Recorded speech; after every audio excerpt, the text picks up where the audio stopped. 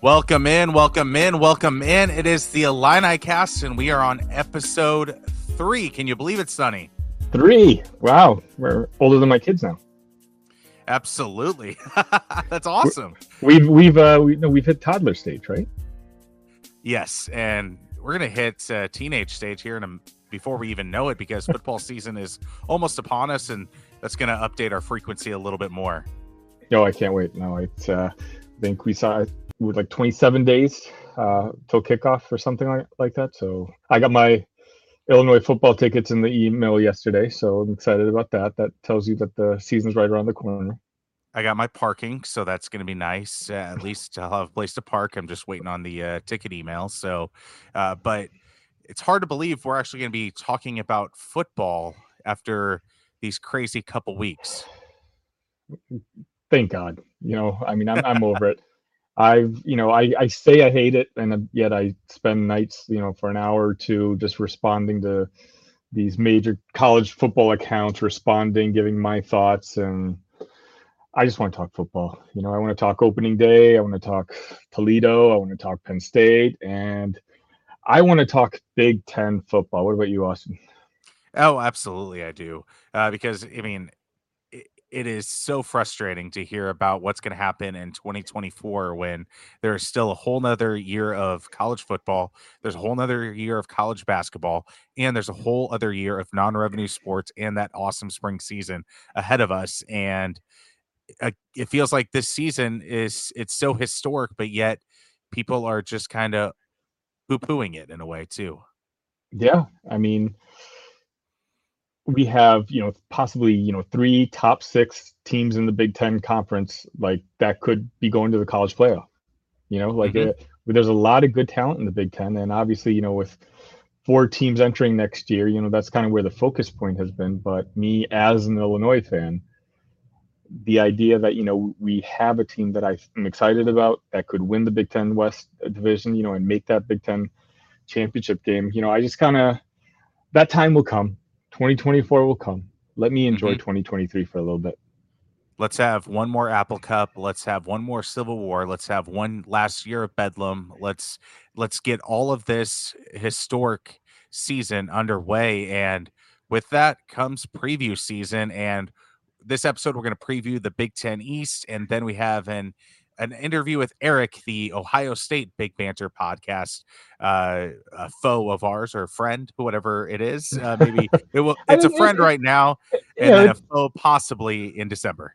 It was pretty friendly, and yes. I like that idea. Yeah, let's do that.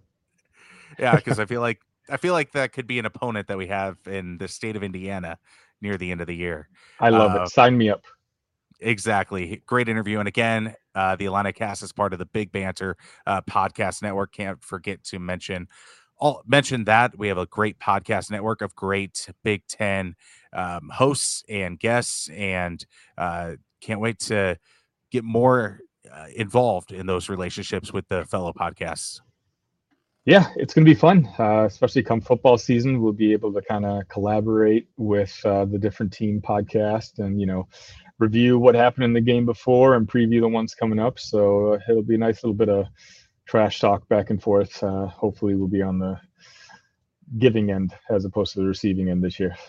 Absolutely. And I think that's Brett Bielema's plan. But Illinois is not in the Big Ten East, but we do have a few opponents in the Big Ten East this year. Our first Big Ten game will be against Penn State. That'll be at Memorial Stadium in Champaign on September 16th. Then we take on Maryland in College Park. That's going to be on October 14th. And then we play Indiana on November 11th. That'll be a huge revenge game in Champaign after last year's debacle of defense and officiating. And we'll get to all of that right now. So, Sonny, who is your last place Big Ten East team? I have Rutgers finishing last. Okay. Shiano's doing his best. He's trying. I think I saw like they had 7 straight bottom 5 offensive performances, like in the P5 conferences. Last year, their offense was second to last. They can't figure out the offense. You know, all their top three wide receivers left this year. So, I mean, does it get better? Does it get worse? They got some solid running backs, a couple of freshmen, and offense is gonna be tough. You know, their defense was nice. I think they had like a top 10 defensive improvement, but it's just tough playing in that Big Ten East where you have three guaranteed losses. You have other teams that we're going to reference a little bit later, and you feel bad for them because they've lost their team MVP, their superstar punter, Adam Kursak, I think it was. I don't know if you watched any Rutgers games last year, but like the crowd would literally applaud when he entered the games. So how do you replace your most productive player? It's just unfortunate for Rutgers. It's their punter. Yeah, my last place team is Indiana. I mean, Tom Allen, you either have to be entrenched in tradition in the Big Ten or you have to be ultra innovative. And Tom Allen just is not that.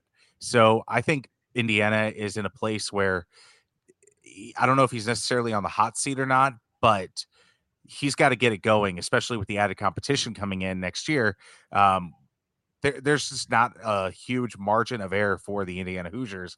And I mean, they have a lot of transfers coming in, but their defense gave up 33.9 points per game last year, and they only returned two of those starters. So it's going to be a fresh new system for a lot of new guys to learn and to develop in. And I just don't see that happening. So he had a great 2019 and 2020 stretch, but is that really going to take place again? I don't think so. Ohio State's stronger, Michigan's stronger. Michigan State seems to be stabilized at this point. In 2019 and 2020, they weren't the Michigan State that we all know who they are. So I think Indiana's in deep trouble. Who is your number 6 team in the Big Ten East? Let's see. Actually, I had Indiana here. I had Okay. Rutgers last, and then Indiana. For me, Indiana, the two teams we basically discussed at this point, Rutgers and Indiana, show you just how important finding a quarterback is in college football.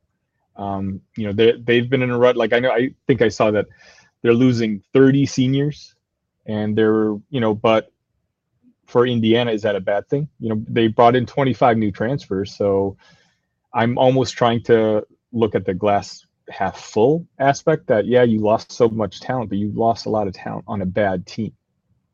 Mm-hmm. So I he made they have co-defensive coordinators now. I was reading about the other gentleman.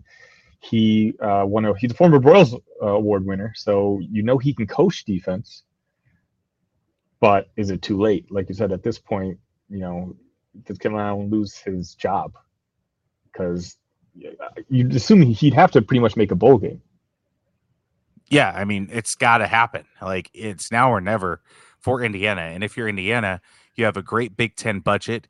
You can possibly steal a coach from the Pac 12, the ACC, and even the Big 12 because we're in a two super conference league in college football right now. So if you're Indiana, you have a chance to upgrade that coach pretty quickly because you can say you can coach in the top conference and be stable where you are for at least a few years in the number one conference in terms of money in the Big Ten. So you'll have the resources. If you're Indiana, there's just no reason to settle for what Tom Allen is giving you year to year. No, I mean, Indiana has the least amount of wins in the last 100 years. I think they're like the second worst football program in the history of college football or something along those lines. And yet, sitting here today, a lot of good coaches would want that job. Yeah. For the reasons you said so. It's gonna, with the P2 forming, it's going to have money and budgets that other programs that are considered a lot stronger than Indiana football is, that they'd be envious of. I mean, Oregon State, I don't know who their coach is right now. I got to be honest, but they are supposed to make at least some noise in the Pac 12 this upcoming year. And if Tom Allen struggles, why not just bring the Oregon State coach over? Because he might not want to coach in the Mountain West. He'll have a shot at the Big Ten. That's just one example, and pure just speculation because we have a full football season ahead of us. But I mean, that's the kind of power that the Big Ten will have in gaining coaches in the future. Yeah, or even like established coaches in other conferences. Yeah. Like Wake Forest Clawson, who I think is a fantastic coach. If I were Northwestern, I would go gung ho after him. He was one of the guys I like for Illinois. Yeah, he's got a cushy little gig at Wake Forest in the ACC, but he can make a significant more uh, amount of money at Indiana with the Big Ten budgets. So we're talking from a point of view of spoils, but we made, in my opinion, a home run hire with Brett Hmm. Bielema, and to all the Indiana fans listening to this, I guess we're just trying to say that there is optimism to look forward to. All you need to do is make that one good hire. Yep, the grass is possibly greener on the other side because it's not this. It's not being a lower class Big Ten team when you are the Indiana Hoosiers. The Indiana State as a whole has a lot of great high school football in it, and if you can't tap into that, that's a huge problem. So if you Mhm. get a coach that has that some recruiting juice and gets an exciting staff around him, the sky's the limit. Illinois has shown that by making this bowl game last year and actually having momentum on its side. Once momentum dies in college football in your organization, you can't get it back. It is Mhm. so difficult because recruits start to look elsewhere.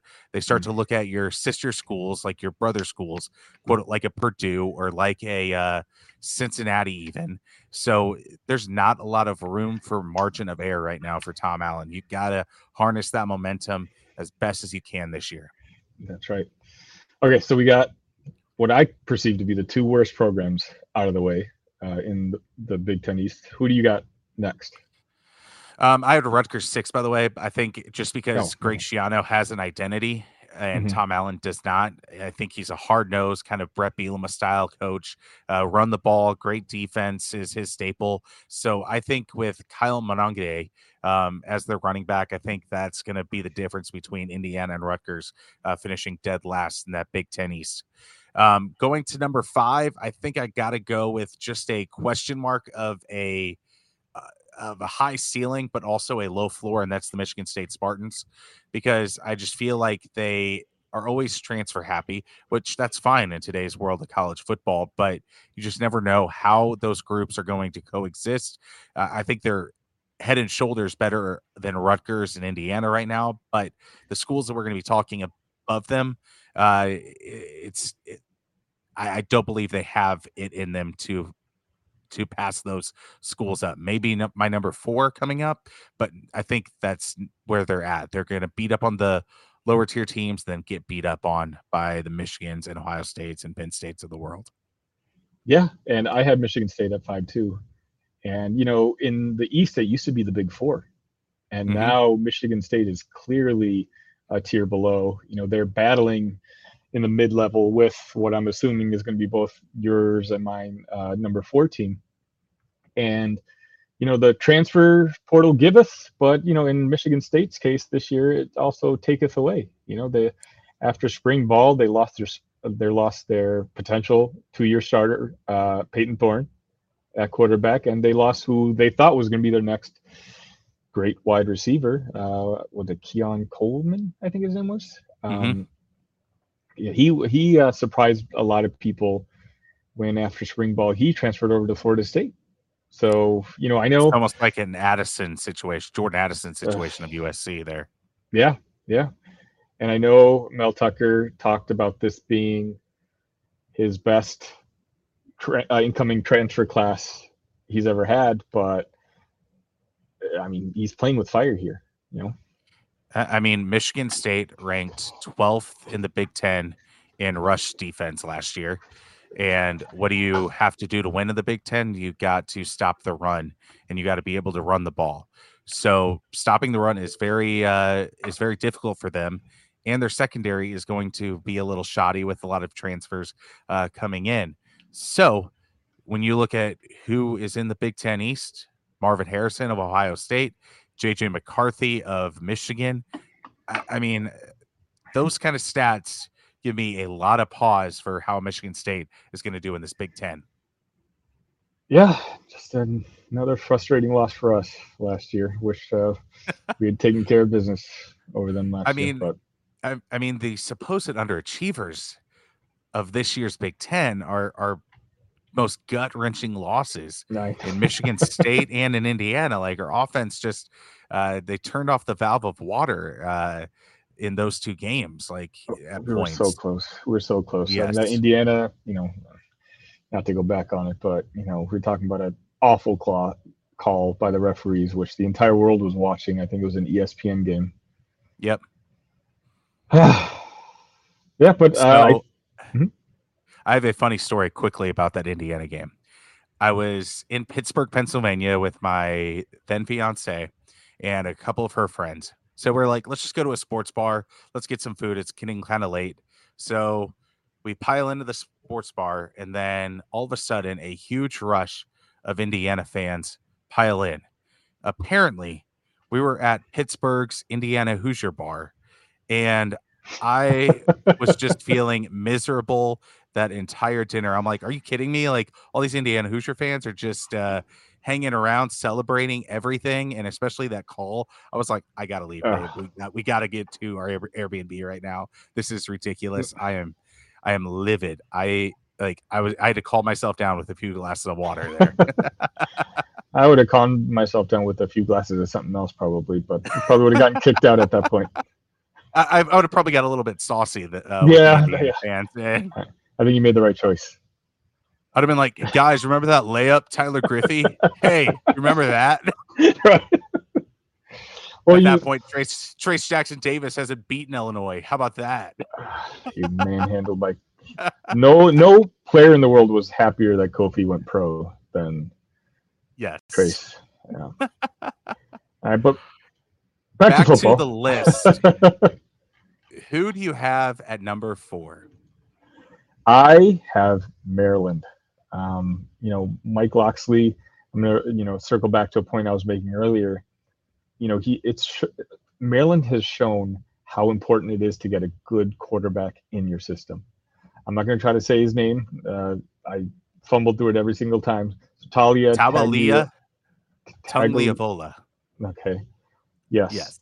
He, bringing him in basically not only brought some, publicity to Maryland, but it also brought the skill players when it comes to recruiting. People want to play with a quarterback like that. That's kind of how Maryland has, gone from being in the Rutgers and Indiana level of the Big Ten and slowly started graduating up to, a pretty solid middle tier in the Big Ten. And, in other conferences, they could be higher, but they just happen to be in the same one with three, giant programs. And Yeah. go ahead. Yeah, I mean, it's so difficult with them, especially when you have to rebuild on the trenches, and that's something that Mike Loxley had to do this year. And again, when you're dealing with Penn State, Ohio State, and Michigan, that is not an easy task to say, "Hey, do you guys want to go up against the best edge rushers each for 3 weeks out of the year in the country?"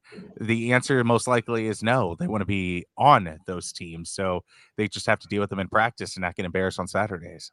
Yeah, I don't think anyone's going to be happier than them once we get rid of the divisions in the Big Ten. Just it, like you said, but they made good defensive hires. There's a defensive coordinator who I think they gave a trial run to. He aced his test essentially. I think I saw that they after halftime adjustments that they had left. They had less than 10 points scored on them after a half in 9 of 13 games. And that just means, your defensive coordinator, who again was in his first full season, was making good adjustments. That's, kind of what you want. They were ranked 24th out of 69 Power 5 teams, which again, for Maryland, that's what they just need an average defensive team because, they've got the offensive skill talent. They've got the quarterback, all Big Ten second team. If they can have an average defensive side of the football, again, in any other conference, they could have, be competing. And here, they are a solid 4 for me.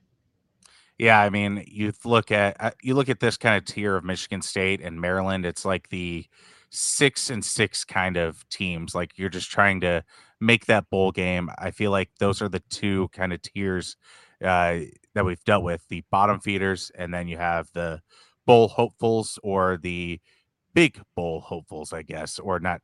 new- Basically, status below the New Year's Six, essentially. Hmm. So you look at Tawalia, I feel like that's going to help propel them to maybe an upset over a team like Penn State in a way, because we've seen it before in college football that if that quarterback really gets going, especially using his legs, and you have to start having quarterback spies at the linebacker position, then you can carve them up in the middle of the field with your passing game. So I feel like they could steal one, but everything's going to have to go right for the Maryland Terrapins in that particular game. But I mean, I got to give credit to Michael Oxley for what he's done. I mean, that DC area was great for the Illini back in the 2007 world of Illinois football. And he's brought that juice back to the DC area for the Terrapins. And that's been kind of why they've propelled further against the Indianas and the Rutgers and even Michigan State. Yeah, I mean, I applauded the hire as an Illinois fan when Maryland hired him because I didn't think he was that good of a head coach. I just thought maybe he had found his role as one of the top offensive coordinators in the country. Hmm. Um, what do you win, like one or two games or something like that at New Mexico, in his previous run. But he's shown the way he's kind of rebuilt this Maryland program that he knows what he's doing. Right. Obviously he still needs to work on the trenches and especially for this conference, but his system is working and we're kind of seeing it. So instead of, what I thought was going to be just another program that needed to hire a new coach in 3-4 years, I think Maryland has found their guy for the foreseeable future. All right. Who is your number three? Now this gets interesting now. I think, because you have three teams who I would not be surprised if you went 1, 2, 3 with either of them. And to be honest, like my 1, 2, 3 changed right up before we recorded this podcast. So I'm just gonna blurt this out. My number three is Ohio State. Oh, Yeah, okay. yeah, and strictly because the quarterback situation, as we'll get to a little later with Eric from the OHIO podcast. They can't seem to figure out who they want to start at quarterback, whereas Michigan's got McCarthy and Penn State obviously has Drew Aller, who I'm assuming we might be talking about very soon.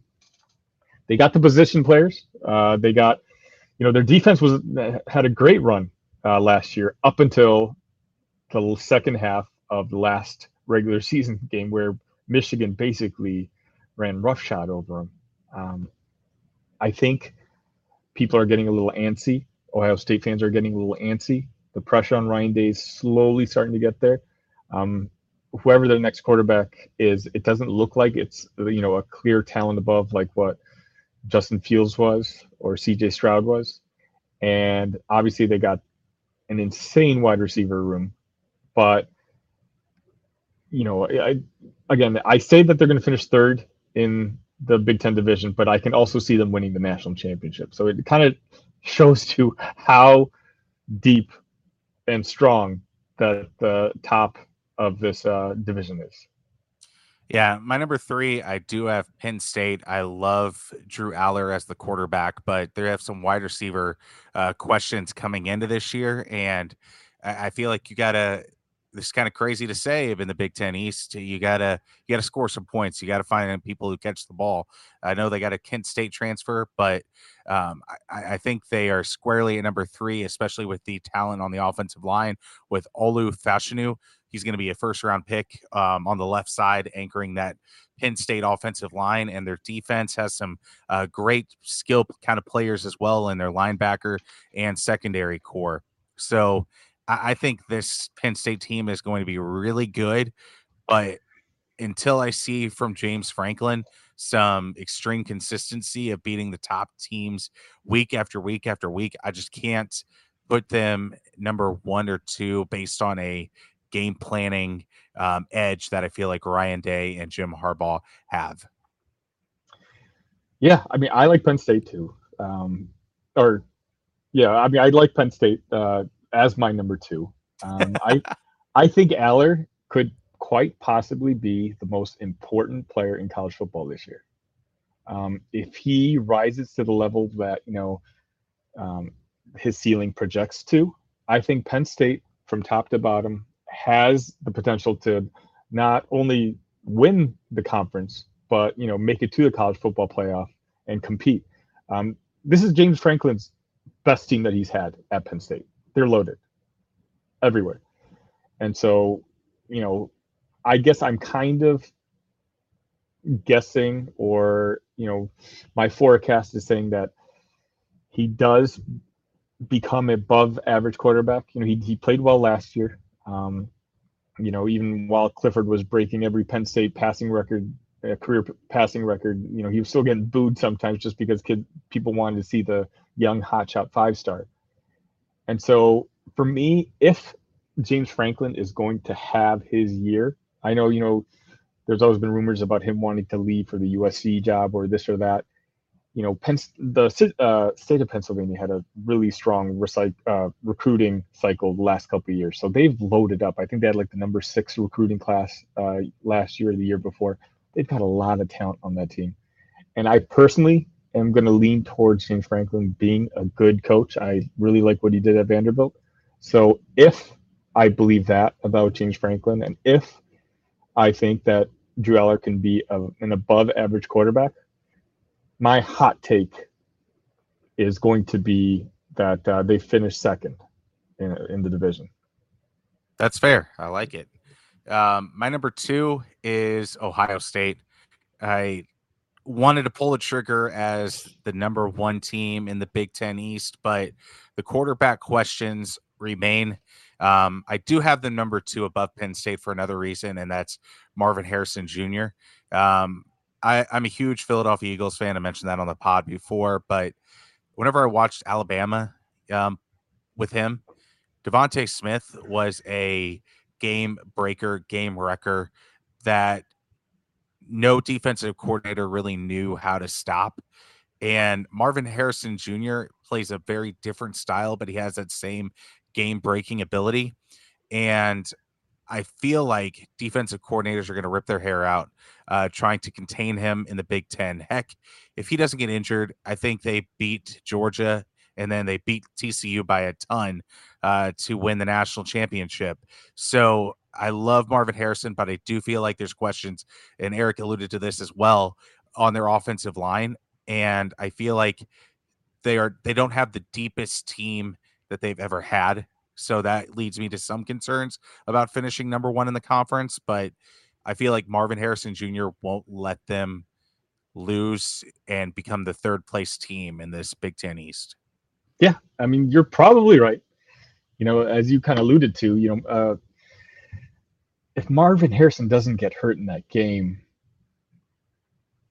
like they would have beaten an arguably a dynasty level Georgia team. Yep. I mean, they had the momentum. Everything kind of changed after that point.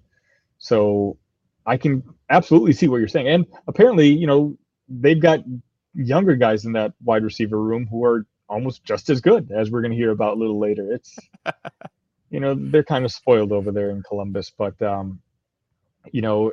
I think it comes down to that offensive line, that quarterback.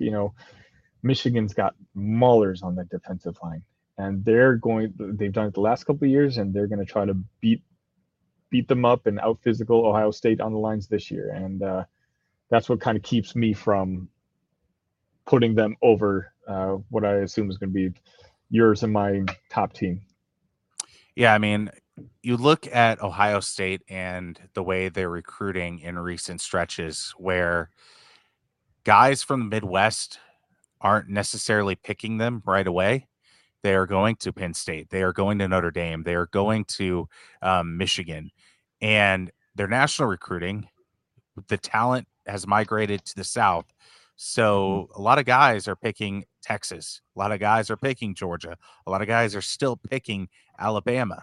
Like there are some instances where this is very anecdotal, but I see them sign like a few 3 stars where I'm like, hmm, that's interesting.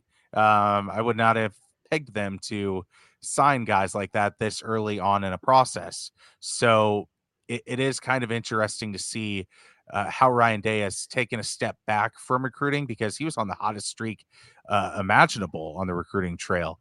Now it feels like they're struggling a little bit at other positions not named wide receiver. I do wonder how much the new rules with NIL has to do with it. Ohio State, we've had Ryan Day talk about how, his boosters, need an X amount of $1 million a year. And, with the teams down south, the ones that you name, Texas, Auburn, Alabama, they're just giving you blank checks. You let us know how much you need, they're writing them up.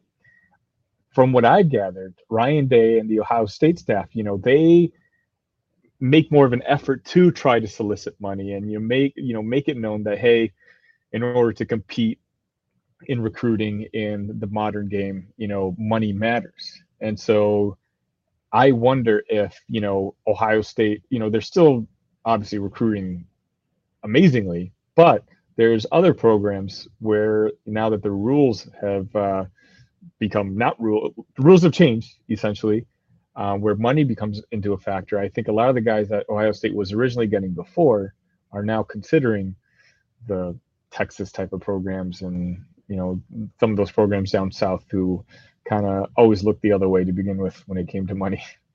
Absolutely. So number one, we both have the University of Michigan left on the board. And give me your reasons why you think they're winning this conference, or at least this division. Yeah, you know, if we'd recorded this podcast yesterday, I would have had Penn State winning the division, and that was going to be my hot take. That's what I want to do, surprise everyone. And then now I see it on podcasts showing up. Look out for Penn State. Twitter, accounts are throwing out, Penn State's the sleeper of the year. So it's like I wanted to go against the grain, but now that people are actually picking Penn State, I was like, somehow Michigan became undervalued. I mean, this is a team that has dominated the last 2 years, and usually when you perform very well, when you go to a national championship game, or and then follow it up with another college football playoff game, you're losing a lot of talent. Somehow Michigan's bringing it all back. So they're another year older. Their star young quarterback gets another year of experience. Their recruiting has reached levels it has never reached before under Harbaugh. They're a bunch of mullets. They're the Big Ten personified. They'll out physical you. They're going to beat teams up. But also in this case, unlike the Illinois, the Wisconsins, the Iowas who beat you up, they're doing it with 4 and 5 star guys now. And so, for me, it's just I know this is a super lazy answer, but I can't look past them. Like until Ohio State can figure it out, or that's probably the biggest game of the year this year, besides the game, is Michigan visits Penn State at Penn State. Mm-hmm. So that's gonna be a must-watch game. I'm gonna be tuned into that one, and yeah, for me, it's just I wanted to go off with the sexy pick, but truth be told, I think it's Michigan's to lose. I mean, I will give some pause though. Michigan did lose their star kicker, who, if he missed, Illinois wins, and then who knows what happens in the college football world. Again, more pain for Illinois fans here. But Yeah, this podcast was a lot tougher to record than I imagined. the Big Ten West will strangely be easier. um, Yeah. but but you look at Michigan, 7 starters return on their defense. They have the best running back duo in the country with Blake Corum and Donovan Edwards. They return JJ McCarthy, who may be in New York City at the end of the season Mhm. holding up a trophy. And Jim Harbaugh has done great. Their offensive line is one of the top 5 in the country. it's a team with the recipe to win a national title. It's a team with the similar recipe of like Georgia whenever they started out their ascent to upend Alabama. Um, I don't know if Michigan has the juice that Georgia does just because of the Right. regionality of it, but it is looking like a Diet Coke version of Georgia. And I think they can compete in one game against Georgia and potentially beat them. We saw it with Ohio State last year, and I think Michigan could potentially do it in this year's semifinal or final, wherever it is. So I think Michigan is a powerhouse, a behemoth that should scare these four teams coming into the Big Ten next year because they're I think they're all staring down Ohio State and Columbus, Ohio. But I think Michigan is the true bully that they need to watch out for whenever they come to the big house starting in 2024. Yeah, it's funny, just kind of thinking about it. Michigan, I think, is clearly the most talented team up and down from 1 to 85.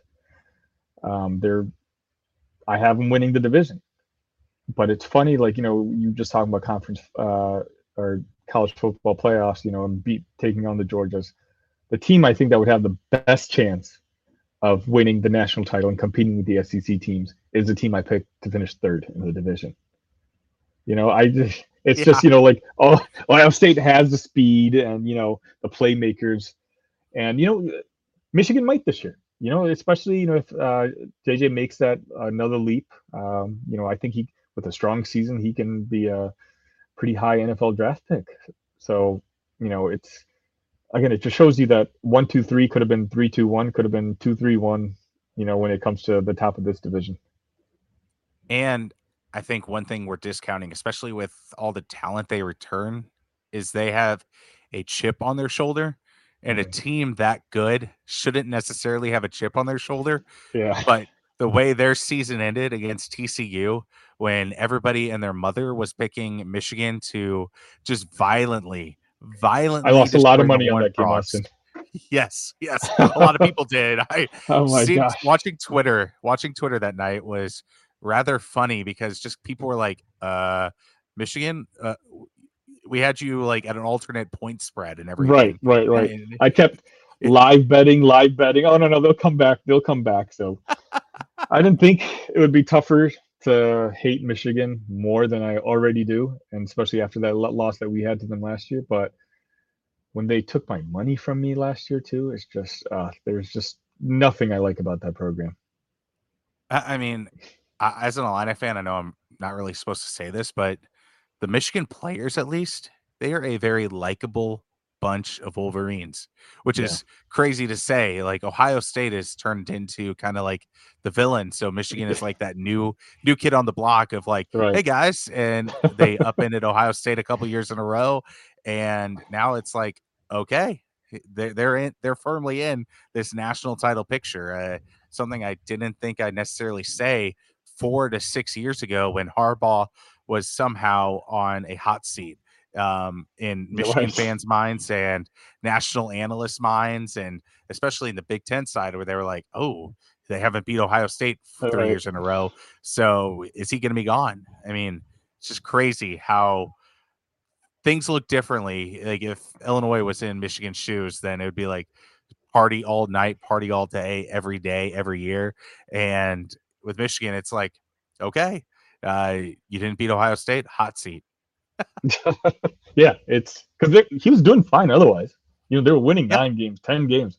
He just couldn't win that one game, they and went to the Sugar Bowl.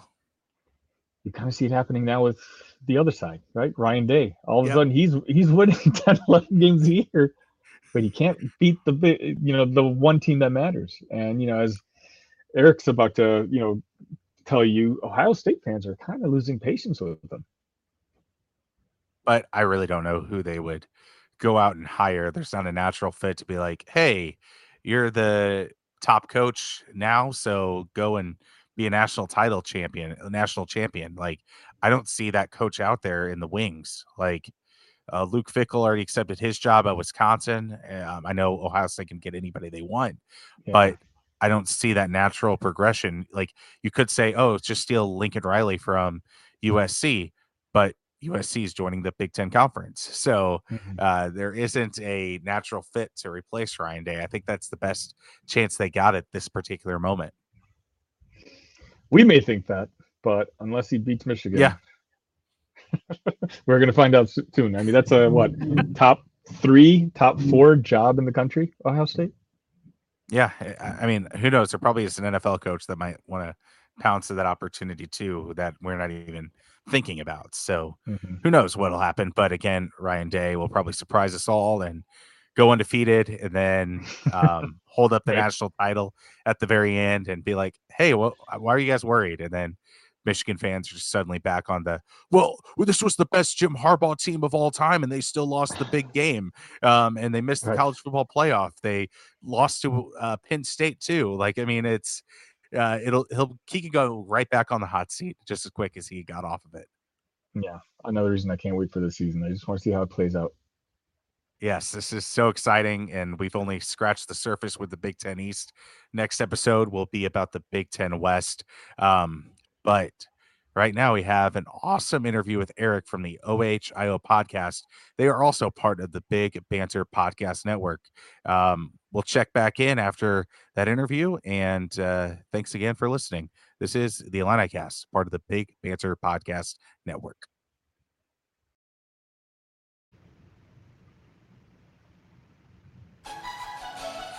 What is going on? Austin from the Illinicast alongside Sunny, and we have Eric Boggs from the Ohio podcast. We're both part of the Big Banter Podcast Network. How's it going, Eric? It's going well. Thanks for having us in. Austin, Sonny, good to see you again, my man. Appreciate you joining us today, Eric. Absolutely. So, Eric, let's get this started with what's blowing up the college football world right now, and that's realignment. What are your initial thoughts on the potential additions of four schools in the West and whatever is going on in the ACC? So I am a huge traditionalist, guys. I'm old school, man. Like I remember the the idea of winning the Big Ten and going to the Rose Bowl, and that meant everything.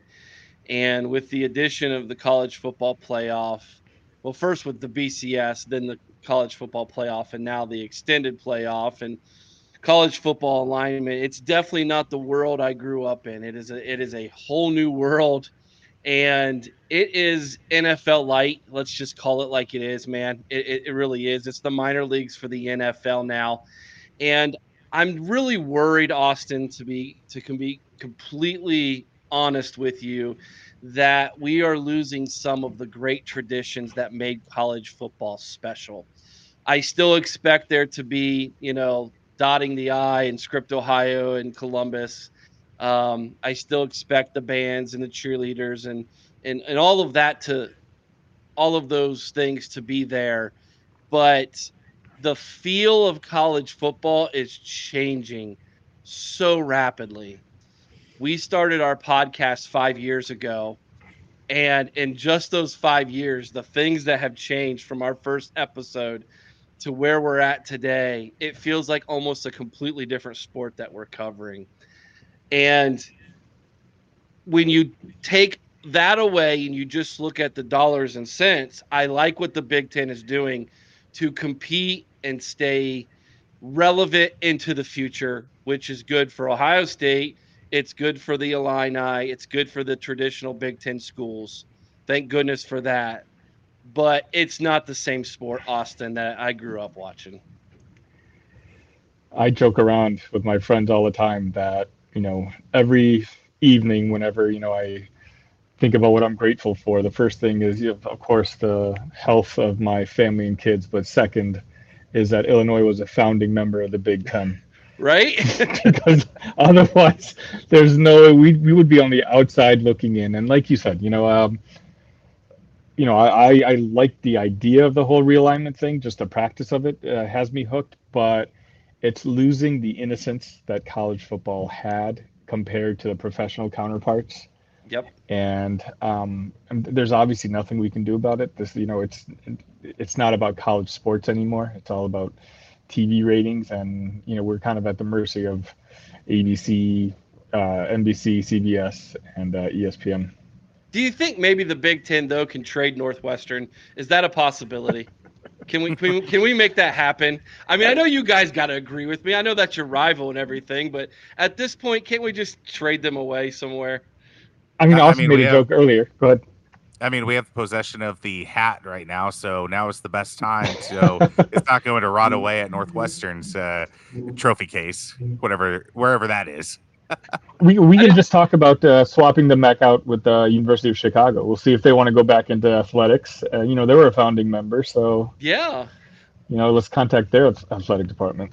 I mean, it might be a little dangerous going to that campus, but what's life without a little risk involved, right? It'll bring you more excitement than Ryan Field. So, This is true. This is true. but all right, Eric, let's talk about some Ohio State football. I'm Okay. gonna start it off. I'm gonna ask you a question. I want to know your honest opinion. Gun to your head. The college gods have blessed you with the ability to change the result of any game or one of these two games from last season. Do you A, turn it around against Michigan? You win that game against Michigan, but still lose in the college football playoff against Georgia? Or do you get to beat Georgia last year, still lose to Michigan, but then you go on to the college football final, where I would assume you would have been a pretty heavy favorite over TCU? What say you? So this is what makes Buckeye Nation insane, right? Most people are going to tell you, yeah, of course we'll trade a loss to our rival for a national title. But here's the thing about that national title. If you don't beat that team up north, because we don't like to even mention their names, if you don't beat them on your way to winning that national title, it's going to feel hollow. And so I know it's crazy. I know Wow. but the disdain that we have for all things maize and blue is real, man. It is real. The rivalry is it's not a rivalry, it's a hatred. Like I have very let me tell you a quick story. So Please. after my divorce, I re-entered the dating field in my 30s. Okay. And I hadn't gone on a date since I was in college, which was in 2000. Okay.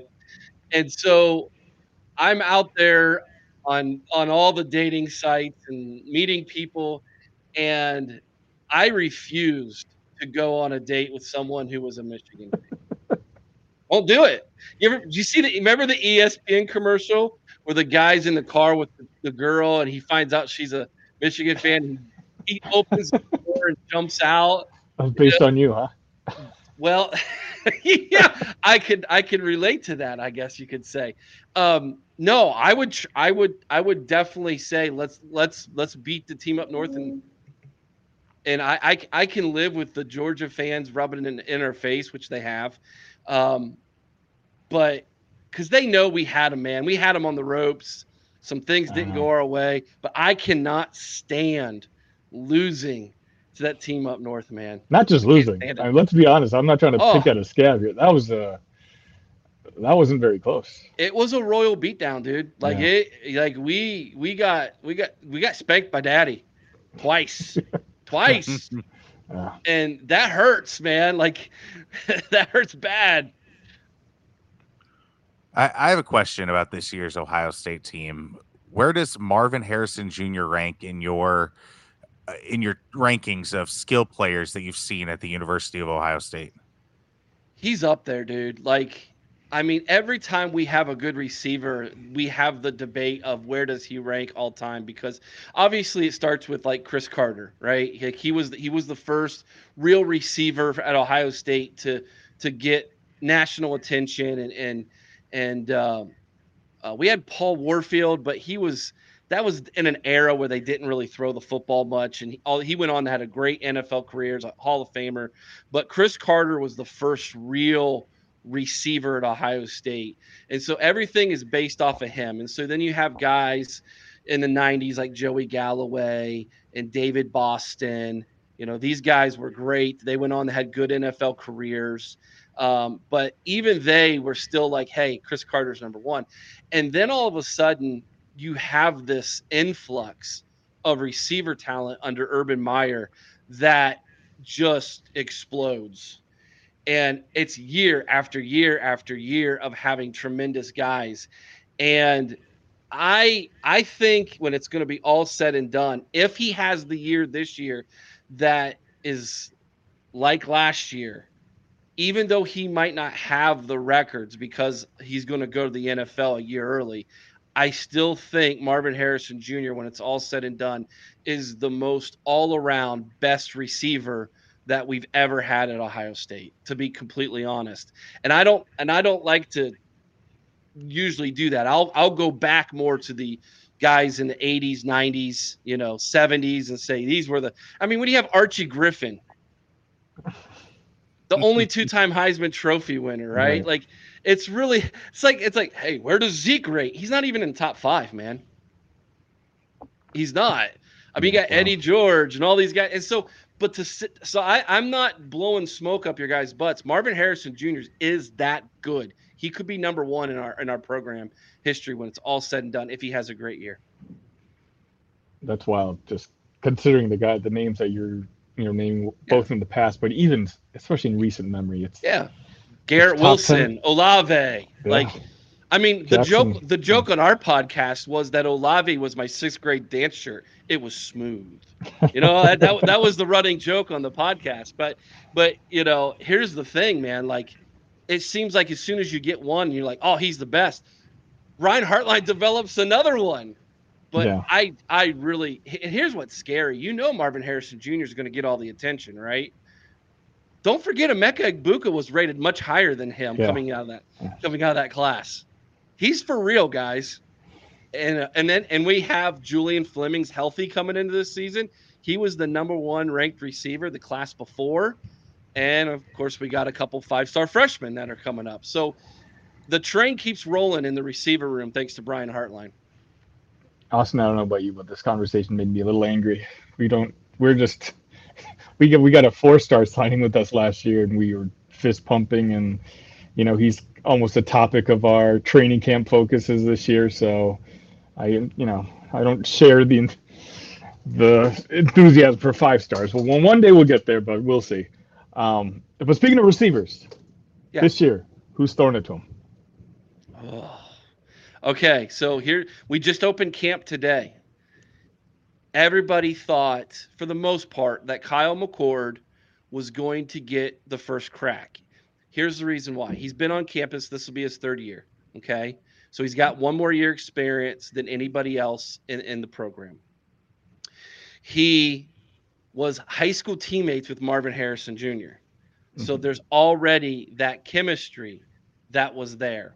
But Devin Brown is not going to let this thing go easily. He is confident. He has a swagger about him. He is a little bit more athletic. Like the players themselves, when they're asked, will tell you that his escapability is really good. And given the fact that our offensive line is going to take a major step back this year, we're going to need somebody who can use his feet, which hasn't happened at Ohio State since Urban was here. We haven't had a quarterback that really can get you the first down on 3rd down with his feet.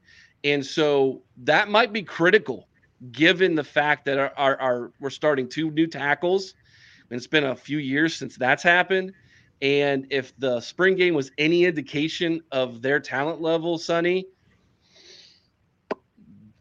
they are in trouble. We were counting, Chris and I from the podcast, every single snap. It was 2 seconds or less before our defensive line was getting to the quarterback with just a 4-man rush. That was not a blitz or anything. Now, does that mean our defensive line might be really good? I hope so. Because it's been since 2019 since we've really had a pass rush that has changed an offense. And if we can get that, then that bodes well for what Ohio State can do this season. But if that offensive line truly is that bad, if they're that weak, son, we're going to need a quarterback. We might need all 4 of our quarterbacks this year because they're going to get killed. That's So, wild to me. what is, Go ahead, Jose. yeah, what is the reasoning behind the offensive line taking a step back? Is it youth or is it recruiting? Both. There was Coach Strudrawa was the offensive line coach, and he coached for LSU back when they won their national championship. And he was an Ohio guy. He coached with Urban Meyer at Bowling Green. And so when Urban came, he brought Coach Stud with him. Coach Stud had some health issues. He had back surgery. He couldn't get out and recruit. And then Kevin Wilson, who's now the head coach at Tulsa, who was our OC, he kind of filled in, even though he was our tight end and OC, tight end coach and offensive coordinator. He filled in for Coach Stud. Well, that really affected our recruiting because unless they were a local Ohio kid who was good, we weren't getting them. It just seemed like we would get one good offensive lineman a year and then a bunch of developmental guys. Well, a lot of those developmental guys have left. They've hit the portal, they're gone. So we had to raid the portal for offensive linemen, offensive line depth, and it's just not looking good, man. Like there was a gap in their recruiting. And it seems like we can recruit every position really, really well, except for the offensive line. The last couple of years has just not gone our way, which is funny because you would think in the Midwest you should clean up on offensive line recruiting with Wisconsin and Iowa boys, corn-fed boys. I mean, you guys find them, right? Like Yeah. you develop them. It seems like every Big Ten team can develop offensive linemen, and unless you come in as a 5-star at Ohio State, the last time we developed an offensive line that had 3-star guys who elevated their play was 2014 when we won the national championship. We had 2 local 3-star kids from Ohio that elevated their play, became NFL linemen. And since then, we haven't really developed them. No. I'm just circling back to thinking about No problem. you talking about how you haven't had a running quarterback or someone who can get yardage with the runs since Urban Meyer when Yeah. I'm a JT Chicago Barrett, Bears fan. I'm a Chicago Bears fan. So I Justin see Fields, Justin yeah. Fields just running for rushing record after rushing record. It's I don't know. I just found that funny because now it's like we're not sure if he's But what kind of but passer he is. if you remember, he didn't let Justin Fields run until the big games. Right. No, yeah, I'm agreeing with you. I'm just saying, it And might be a Ryan Day thing. the reason behind that was because he had zero confidence in the backup at the time. And so it was like, Justin, don't get hurt. So don't run. So he wouldn't run until it was the big games, and then he would pull it and run. And remember, against Clemson, when he pulled it and ran, got broken in half. That's why. Yeah. So Ryan Day, his philosophy, where Urban Meyer was like, I'll run until your legs fall off. Yeah. Like JT Barrett, like I don't care that you can't throw the football. Can you run a read option and give me 2 or 3 yards? Yes. Okay, we're going. So that's the difference of philosophy between Urban and Day at the quarterback position. And if you ask me what I want Justin Fields back because he had both, right? He could do both, and he did both very well. But at the end of the day, I just don't feel like Ryan Day let him be him. Mm-hmm. It was, hey, you need to learn how to throw, stay in the pocket, look for your progression of your receivers, get out of the pocket, scramble to throw, don't scramble to run. And it was really hard for him to pull the reins back on Justin. But then CJ Stroud's like, I'm good with that, man. I won't run ever until Georgia, and then all of a sudden it was like, where was this at the whole time? Yeah. Eric, final question for you. What is your prediction for Ohio State this year, and do they make the college football playoff? So I think the Big Ten is going to be freaky weird this year. I think Wisconsin is going to be dangerous. Like, if you tell me what game scares me the most as a Buckeye fan right now, it's the trip to Madison. Luke Fickell, former Buckeye, bled scarlet and gray. Dude's gonna have it out for us because he Oh yeah. didn't even get a phone call from Gene Hmm. Smith, the athletic director. Never even called him up to get an interview from him when the position was available. You don't think Luke Fickell, whose ultimate dream was to coach at his alma mater, isn't going to take that personal? I promise you, he is. That game scares the heck out of me. You have an Iowa team now that all of a sudden has some offensive weapons. Will Brian Ferentz destroy those too, though? Like, I mean, does he break those toys like he's broken everything in Iowa City offensively?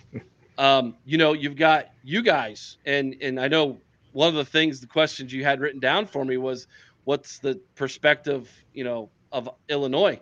Like, we look at what Brett, or we call him Bert, but Yeah. what he's got, and we're like, Yeah. dude, that's a dangerous team. Look what they did in Ann Arbor last year. Like, We know. that was for real. Yeah. Like, that's a scary team. The West is wild, and then over in the East, here's what's crazy, dude. I think Maryland is gonna shock some people. I really do. I think Talia Tagovailoa is, in my opinion, the best returning quarterback in the Big Ten. I know he throws some interceptions, but look the weapons he had. He had to. He had to take chances. You put that kid on a better roster, that is a CFP quarterback, in my opinion. And I think this is the year that Maryland, and according to Mike Loxley, they're ready to compete for championships. So this is Yeah. the year Maryland's going to shock somebody. I hope it's not us, but I think they're going to shock one of the big three in the East. Um, I also believe that Penn State is for real. Like, their depth is really, really. They've been recruiting really well the last 4 or 5 years, and their depth is there now. Their offensive line is much better. Um, how fast will Drew Aller? Um, how fast will he be able to pick up that offense and get things moving for them on that side of the football? And of course, Ann Arbor team up north, they're returning a lot. They think they're world beaters. We'll find out. Um, it's going to be crazy. So here's my prediction. I think there's going to be 4 Big Ten teams go 11-1 this year. I do. Are we one of I them? Come on, Sonny. Uh, Be realistic. I okay. think there's 4 Big Wow. Ten teams that go 11-1. I think Wisconsin's one of them.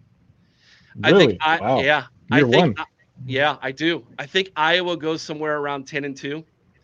I think that there will be 5 Big Ten teams in the top 15, 16 in the nation at the end of the year. And I think Michigan, I can't say that word. I hate that. Penn State and Ohio State all go 11-1. And Wow. who goes to the championship? Because I think we all beat each other. Right. And which team goes to the Big Ten championship at that point is based on several factors. One of which, who has the best record in non-conference, and if you all go 3-0, whose non-conference opponents have the best records. So this might actually be a good year for us to play a Notre Dame, because if Yeah. you look at that team up north's non-conference schedule, it is sad. Yeah. It's It high is school sad. teams. Sad. So my prediction is 11-1. I think we go back to the Big Ten championship based off of that. I think we have a rematch with Wisconsin, whose one loss is us, and hopefully we can win again and go to the CFP. But it all boils down, in my opinion, to our offensive line. It doesn't matter how good our quarterback is. If our offensive line is not up to par, none of it matters. It doesn't. Well, I mean, Thank you, if Eric. Eric, let us know, where can the people find you? We're everywhere, man. Wherever you get your podcast, if you want to listen to the audio version, Stitcher, Spotify, iTunes, Google Play Store, Amazon. Gosh, I don't know. We might even be on Kiss FM for all I know. Um, just look us up, The Ohio Podcast. Um, we're on YouTube. Just go to YouTube, The Ohio Podcast. You can find us there. Everything we do now is in video format as well. So if you're interested in that, but yeah, absolutely check us out. And thank you again, Sonny, for joining us for your Illini for our Illini preview. That was a lot of fun. So we're going through that right now. I think we got 8 of them published already and 6 to go. I've been watching all of them. I suggest all of you guys do the same. And Eric, let's not let this be the last time we collab. Sounds good. I mean, when we play each other for that stupid Illini Illibuck The trophy. historic, Oh my gosh, the proud Illibuck trophy. You guys got some terrible trophies. The hat and the Illibuck. What's going on, man? We're still working on the whole tradition thing. Thank you once again, Eric. It's been a blast. You're welcome, Austin. Thanks for having me on, guys. Take care.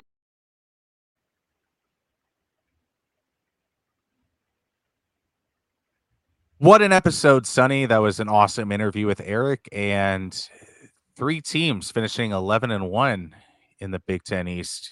That's kind of crazy. But it can happen, right? Michigan plays at Penn State.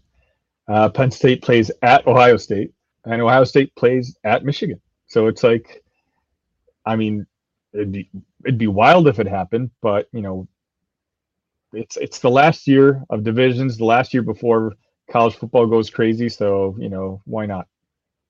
And I feel like his analysis of Wisconsin going 11-1 is a little premature. Seems like a square peg in a round hole, at least in year 1. I know Luke Fickell will bring in his guys and his talent coming in to future years, but this is a Wisconsin team that was built on the backs of Barry Alvarez, continuing on to Jim Leonard, continuing on to Brett Bielema and Paul Chryst. I mean, you can't just expect an air raid style offense right away. I know we'll get to it a little bit later in the Big Ten West podcast, but again, I think this is all premature, the celebrations of Luke Fickell and what he's going to do with this offense in Wisconsin. Yeah, I mean, again, as you said, we'll talk a little more in depth next week, but I love the Fickell hire. I think, I would have loved for him to even consider Illinois. I don't think he even gave us a second glance if we reached out. Right. But in year 1, I don't know if I share the enthusiasm that Eric did, but we'll see. Now, again, like I said, identity and consistency, and I think that's what Illinois brings to the table. So, Indianapolis bound still. And we'll get into it. Yeah. Simple reminder: if you want to see this Indianapolis-bound Illinois football team, do me a favor: go to our YouTube page, hit like, hit subscribe, take a screenshot of it, and send it to me at Illinicast. I'm giving away 2 tickets to every single game this season. I'll take care of parking for you. That's all you have to do. We'll announce a winner before kickoff of each game. And, I'm looking forward to seeing you at the stadium. All right, last word, Sonny. Do the Cubs take the series against the Blue Jays?